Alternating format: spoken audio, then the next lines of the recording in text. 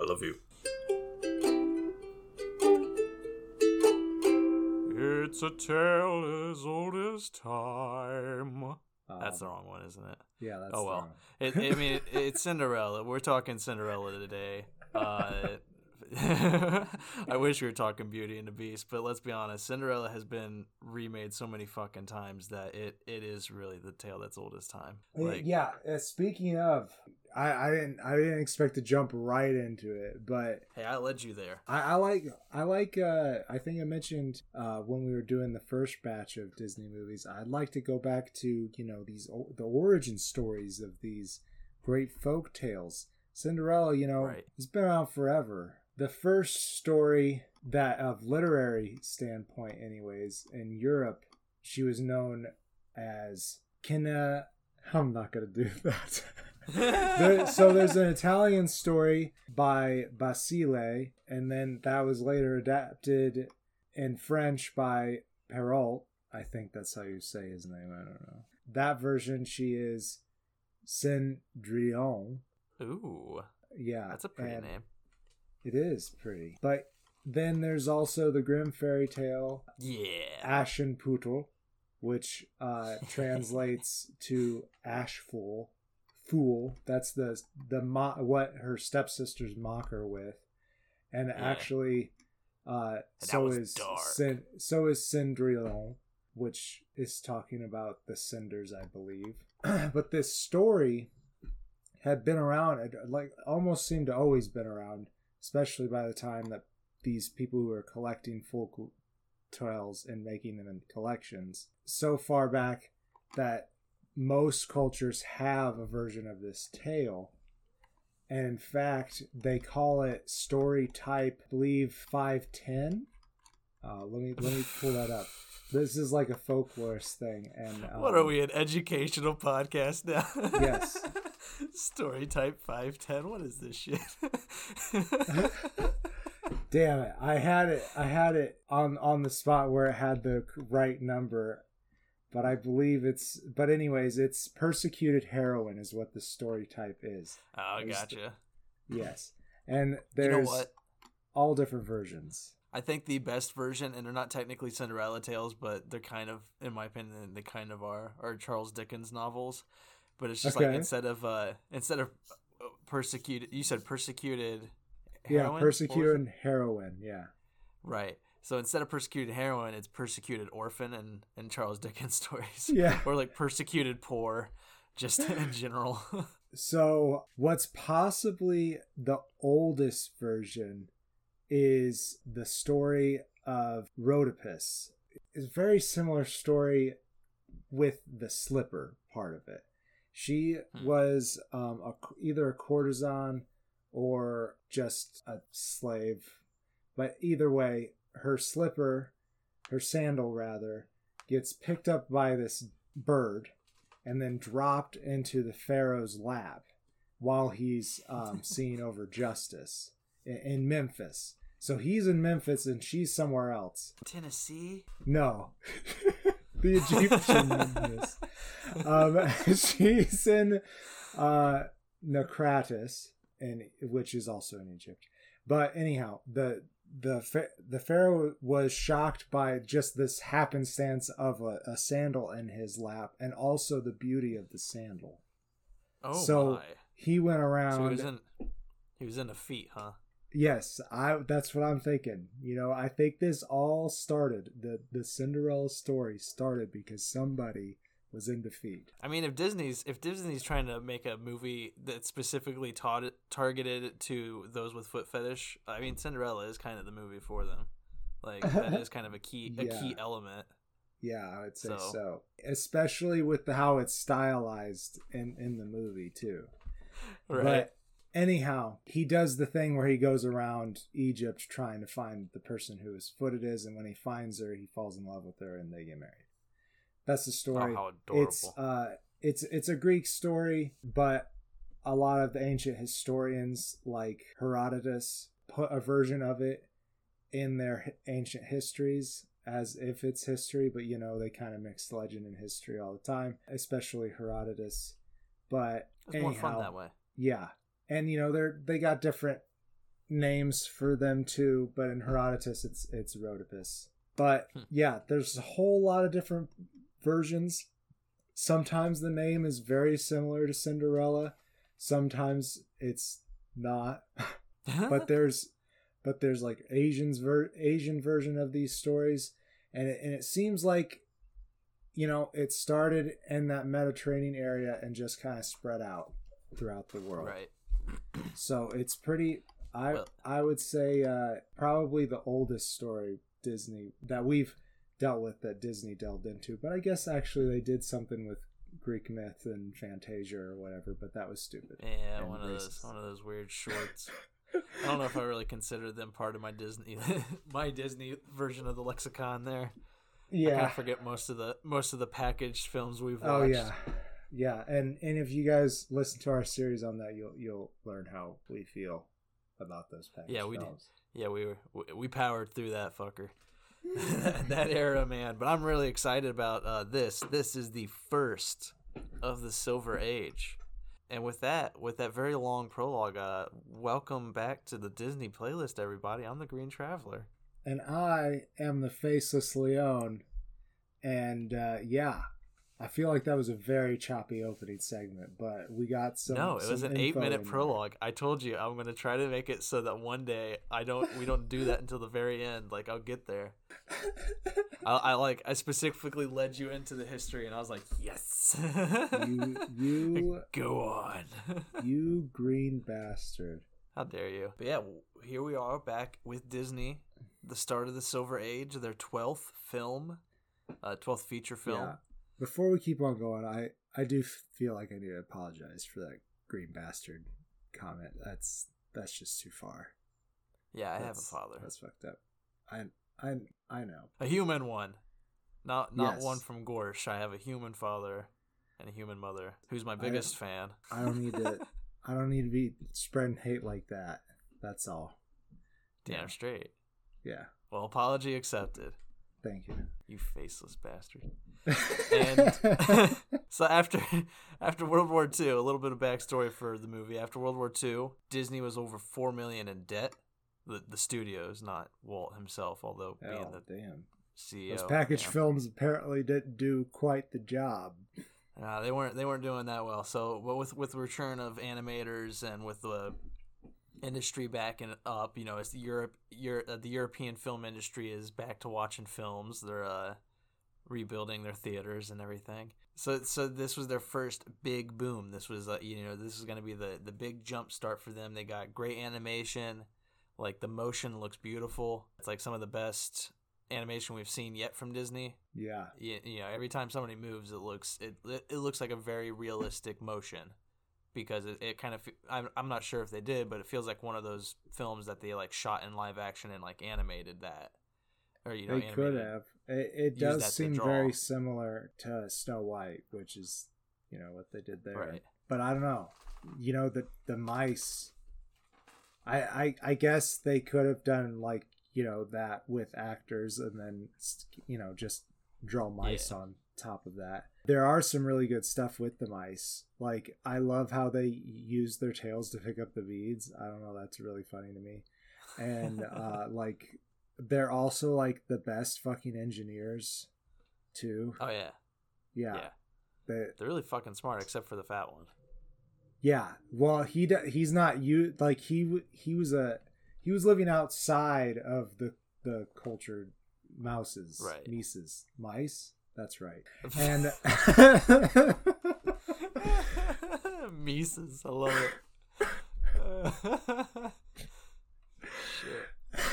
Yeah, but to synopsize Cinderella again, I should have looked this up. I'm interested in how many remakes Cinderella's had, because it feels like there's been so many fucking times this movie has been done over and over again. Like, they just did another live action version like a few years ago, and like it slipped under my radar because it was another live action remake, and I was just like, oh wait, was that Disney's live action remake of Cinderella, or was that just another group of people just taking the story? Oh yeah, and they always are like, we got this twist on it, or they're like, we're just doing the original story because we love telling this story. And we've already talked about how this story is over 2,000 years old, Right. like in some version or another. So obviously, it must appeal to people in somehow, some way, because they keep on fucking doing it.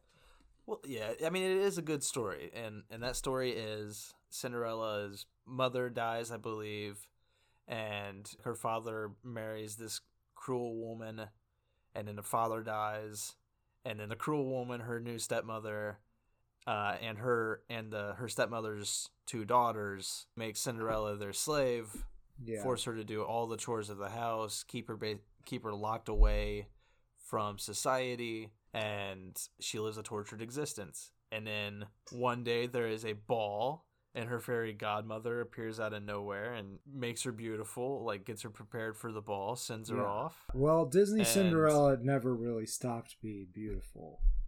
She always had it. But yeah, she fixes her rags, like you said, and gets her a carriage and turns her mice friends into horseheads and coachmen, and the dog's the footman. Yeah, it's ridiculous, man. I don't know. My whole problem with this movie and watching it this time around was, since it's been done so many times, and since I've seen the original so many times, I'm fucking bored with it. Yeah, like, I get that. Yeah, it's especially since this is the bare bones original tale. You know, there's no twists, no. I mean, it's not the original, but it's like, you know, the original in regards to Disney, and you know, it is just basically very simple, elegant. It is nice. You know, it's a really good movie, but I don't know. It just has no more entertainment value and for me at all. Yeah, I can understand that. But I tried to watch this movie like I had never watched it before.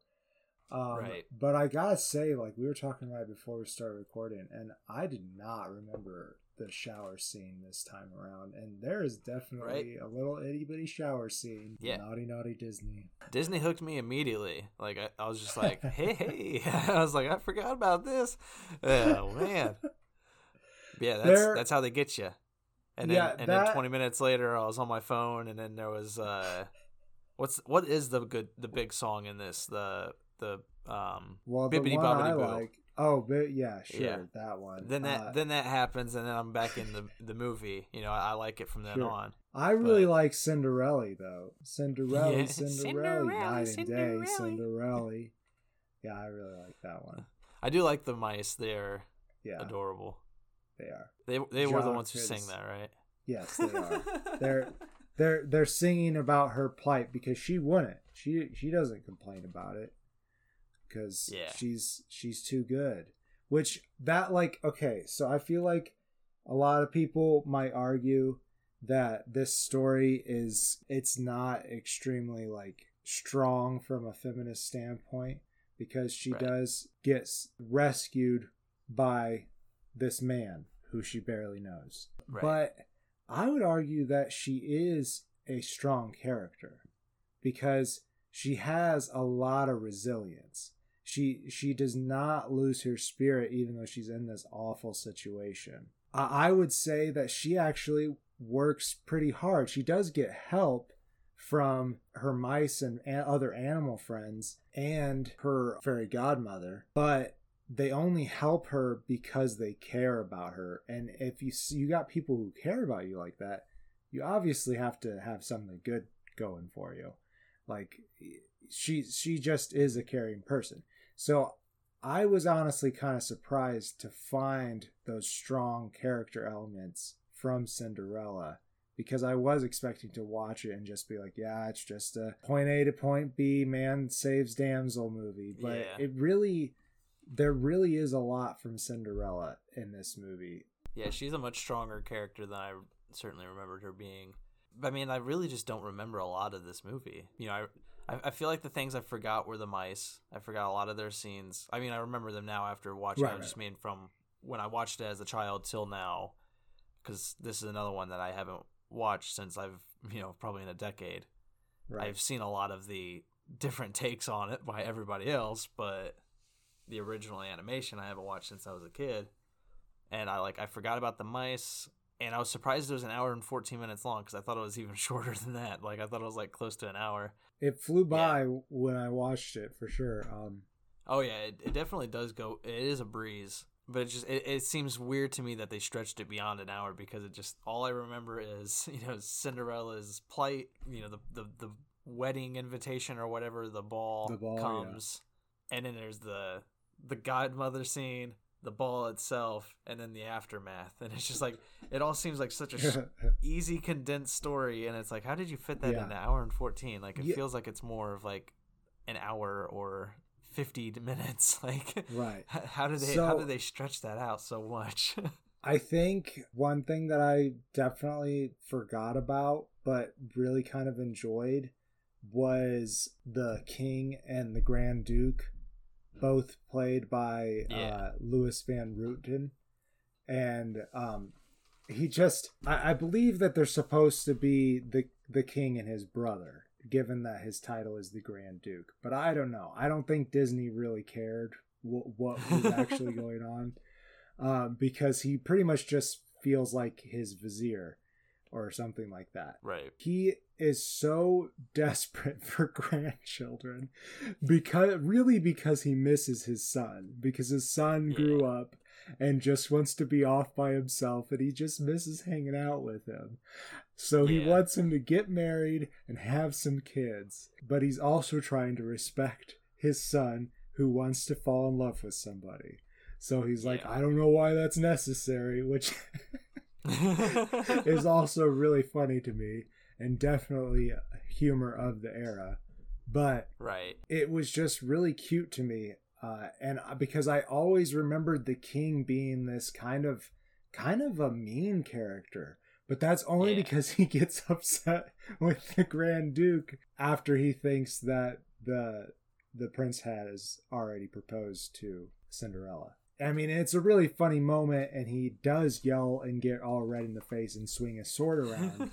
But before and after that, he's honestly just wants to be a granddad, and I think that's hilarious. Right. Well, I mean, even when he gets mad, he's kind of cute and adorable too, because he's just wagging his sword around, just like, ah, Jesus. Ah. Yeah, but I do feel bad for the Grand Duke, because it does seem like there might be a bit of a strained relationship with his brother. Right. Oh, and he also is the one who has to go around and try the shoe on everybody's foot. See, those are other things that I don't even remember them in I watched the movie, but I've already forgotten those facts. Right. Like, those are hilarious tidbits that are tacked onto the story that, when you repeat them, I do laugh because I remember them, but boy, they just don't add anything to the movie, do they? Yeah, not to the plot anyways.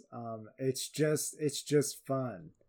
I feel like if they had one more scene between them that really paid the grandchildren thing off, or maybe even something at the end where it's a future flash and he gets to be playing with their grandkids, maybe we'd remember that more. So anyhow, I do feel like we never really finished synopsizing this story, because we got her to the ball, and I think this story is so well known, I don't know how people wouldn't know that at the stroke of midnight the magic is gone. That's pretty much the premise. So she runs away at midnight, and then she leaves a slipper behind, and they try to find her. That's pretty much the whole story. Which doesn't the rest of her outfit go back to being normal? Why does the slipper stay?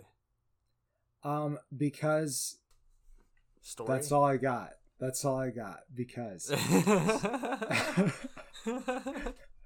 maybe in a different version. So I have seen versions where the slippers are actually her mother's and they're a perfect fit.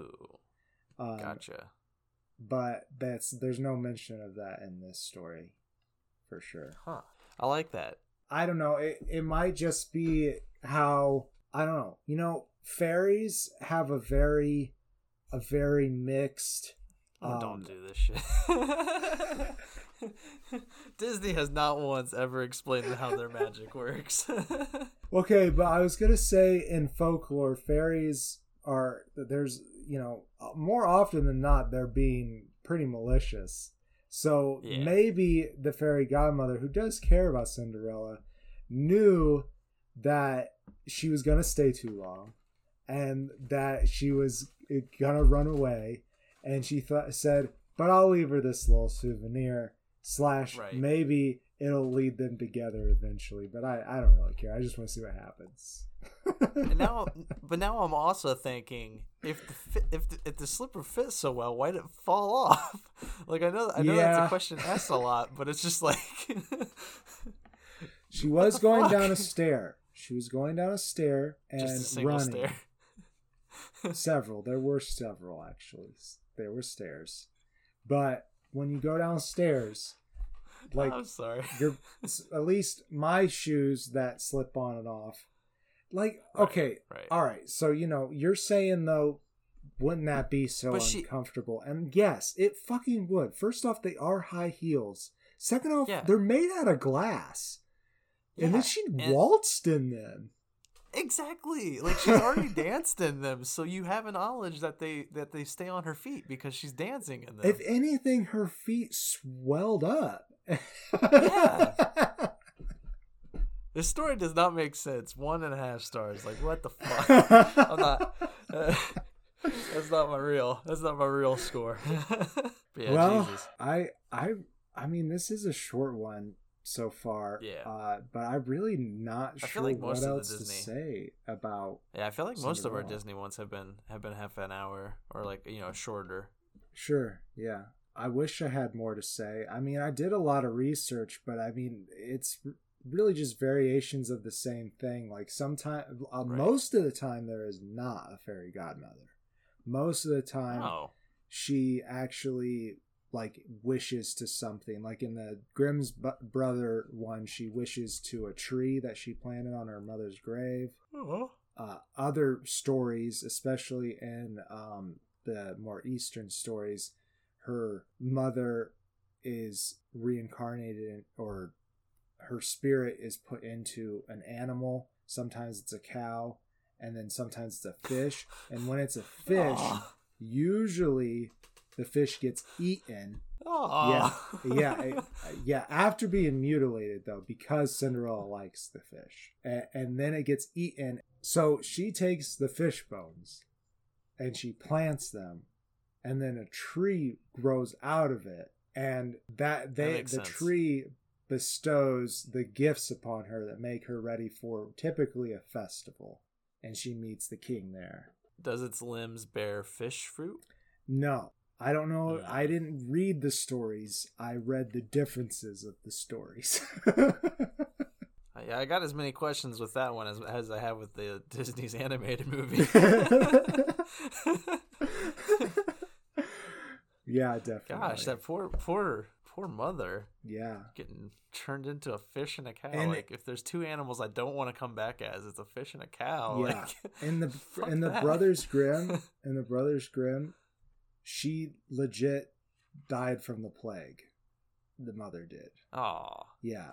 Yeah, they're I mean, you might say that the Brothers Grimm are very grim. Yeah. Because like I don't know if we've mentioned. I don't think we've mentioned it yet on the episode. But like the stepsisters in the Brothers Grimm story, they chop off the one stepsister's toes when they're trying to get it to fit into the glass slipper at the end, and they chop off the heel of the other stepsister to try to get it into the glass slipper, and it's just like fuck. So part of that though is like they're so sure that this will work that the mother convinces them that doing this is an okay idea because soon they'll be queen and they won't have to walk anywhere. I mean, that makes sense.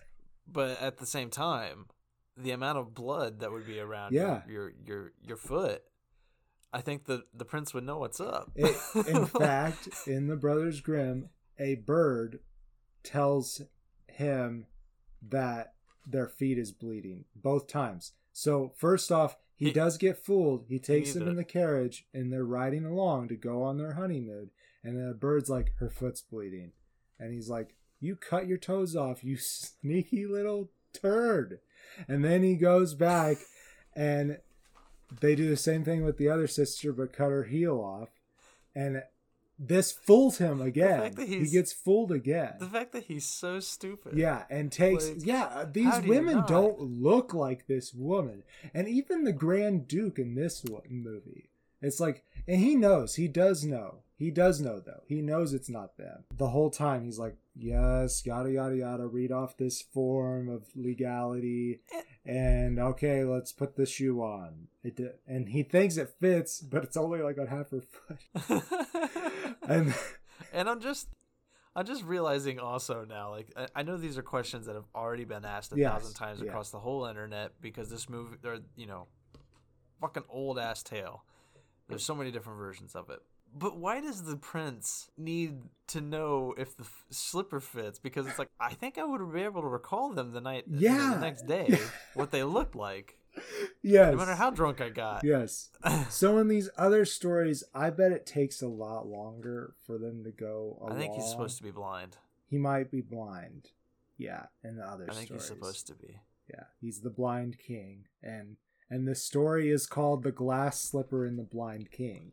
Oh. Yeah. Is that real? If it might be. Honestly, dude, there are so many fucking versions of this story.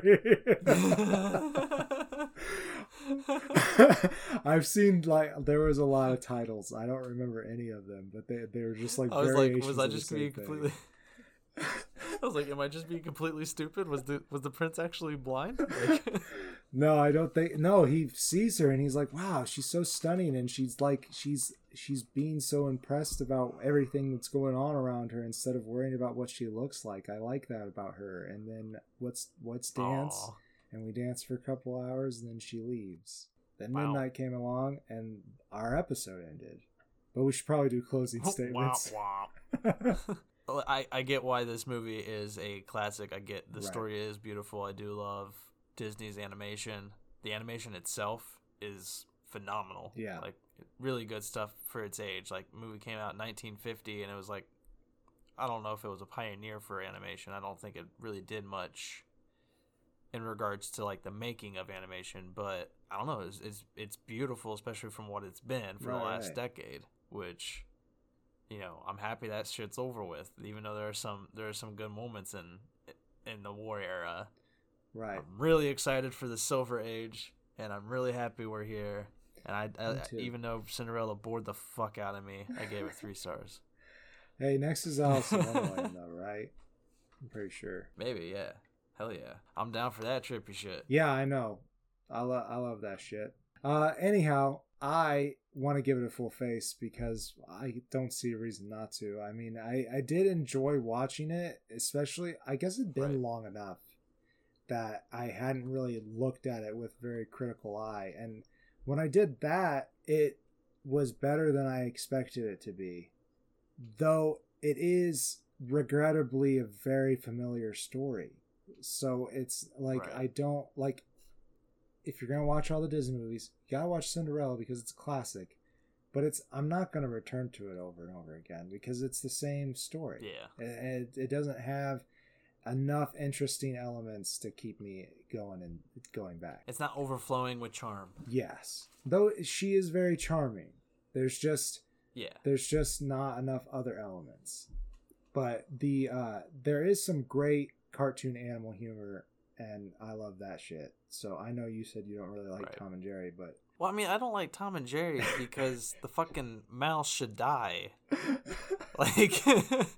Hey, the mice are good in this one. The mice are good in this one, yeah, but it's just the cat is the villain, and it's very clear that the cat is very hoity-toity and kind of a pompous puss. Lucifer. Yeah, and... So, whereas with Tom and Jerry, most often...